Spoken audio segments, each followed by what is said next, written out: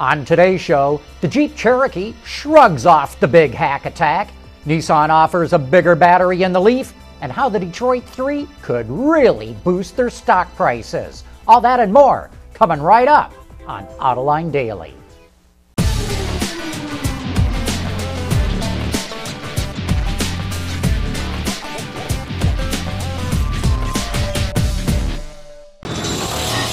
This is Autoline Daily for September 10th of 2015.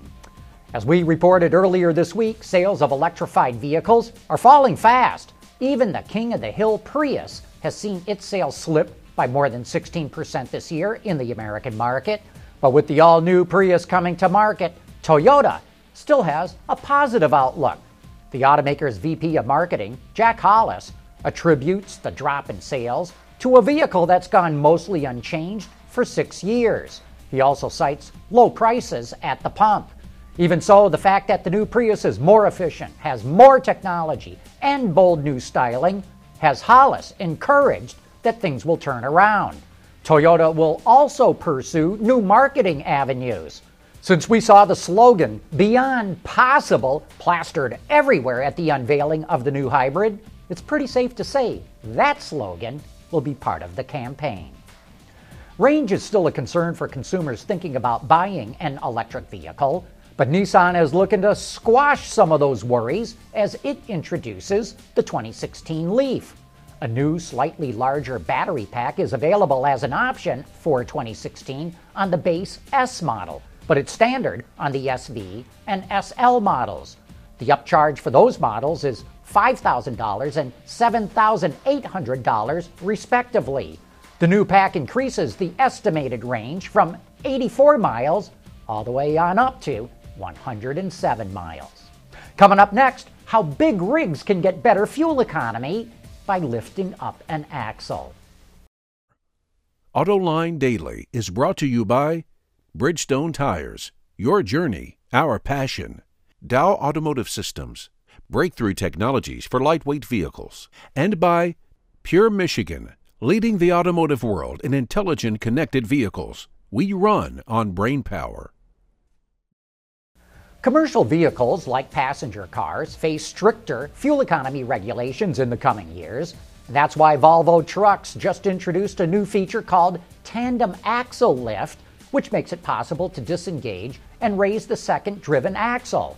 As you can see in the video, the driver would use the feature after dropping off a load, and he can even raise it while driving. Since the second driven axle is not needed with an empty load, fuel economy is improved by up to 4% thanks to reduced rolling resistance. And not only does it improve MPGs, the feature makes it easier to maneuver the truck, and it improves tire wear. And if you want to learn more about how commercial vehicles will be impacted by upcoming regulations, check out our most recent Autoline This Week, which dives into that topic. And you can watch that show right now at Autoline.tv or on our YouTube channel. Fuel cell vehicles have the potential to dramatically reduce our dependence on fossil fuel. But one of the major hurdles they face is the availability of hydrogen to fuel those cars. That's why Toyota, which is heavily invested in fuel cells, is joining a public-private partnership in Japan to test a carbon-neutral, renewable hydrogen supply chain. The goals of the project include using wind power to turn water into hydrogen, creating a system to optimize storage and transportation of hydrogen, and to test hydrogen produced in fuel cell forklifts. The project begins next April and will run for 4 years. Hey, don't forget to tune into Autoline After Hours later today. We'll be arguing about the most important new cars and technologies that'll be coming out of the Frankfurt Auto Show next week. We'll have Stephanie Brindley from IHS Automotive and Todd Lassa from Automobile Magazine in on all that. So join me and Gary Vasilash for some of the best insider views of what makes this auto industry tick. It starts later today at 3 p.m. Eastern Time at www.autoline.tv. Coming up next, how did that hack attack affect sales of the Jeep Cherokee?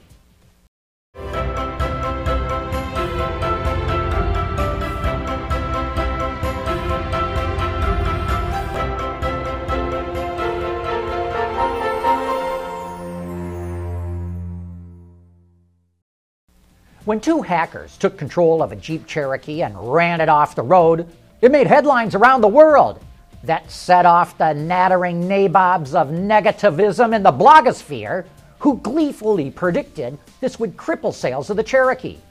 Well, it didn't happen. Sales were up nearly 7% year over year and up more than 12% month over month. Even though hacking scares people, I guess it doesn't scare them away enough from wanting a new set of wheels. And yet, FCA still has recall problems. This morning it announced it's issuing 3 separate recalls involving the Ram pickup. Over 1.3 million are being recalled because the steering wheel harness may wear out and short circuit, causing the driver's side airbag to deploy.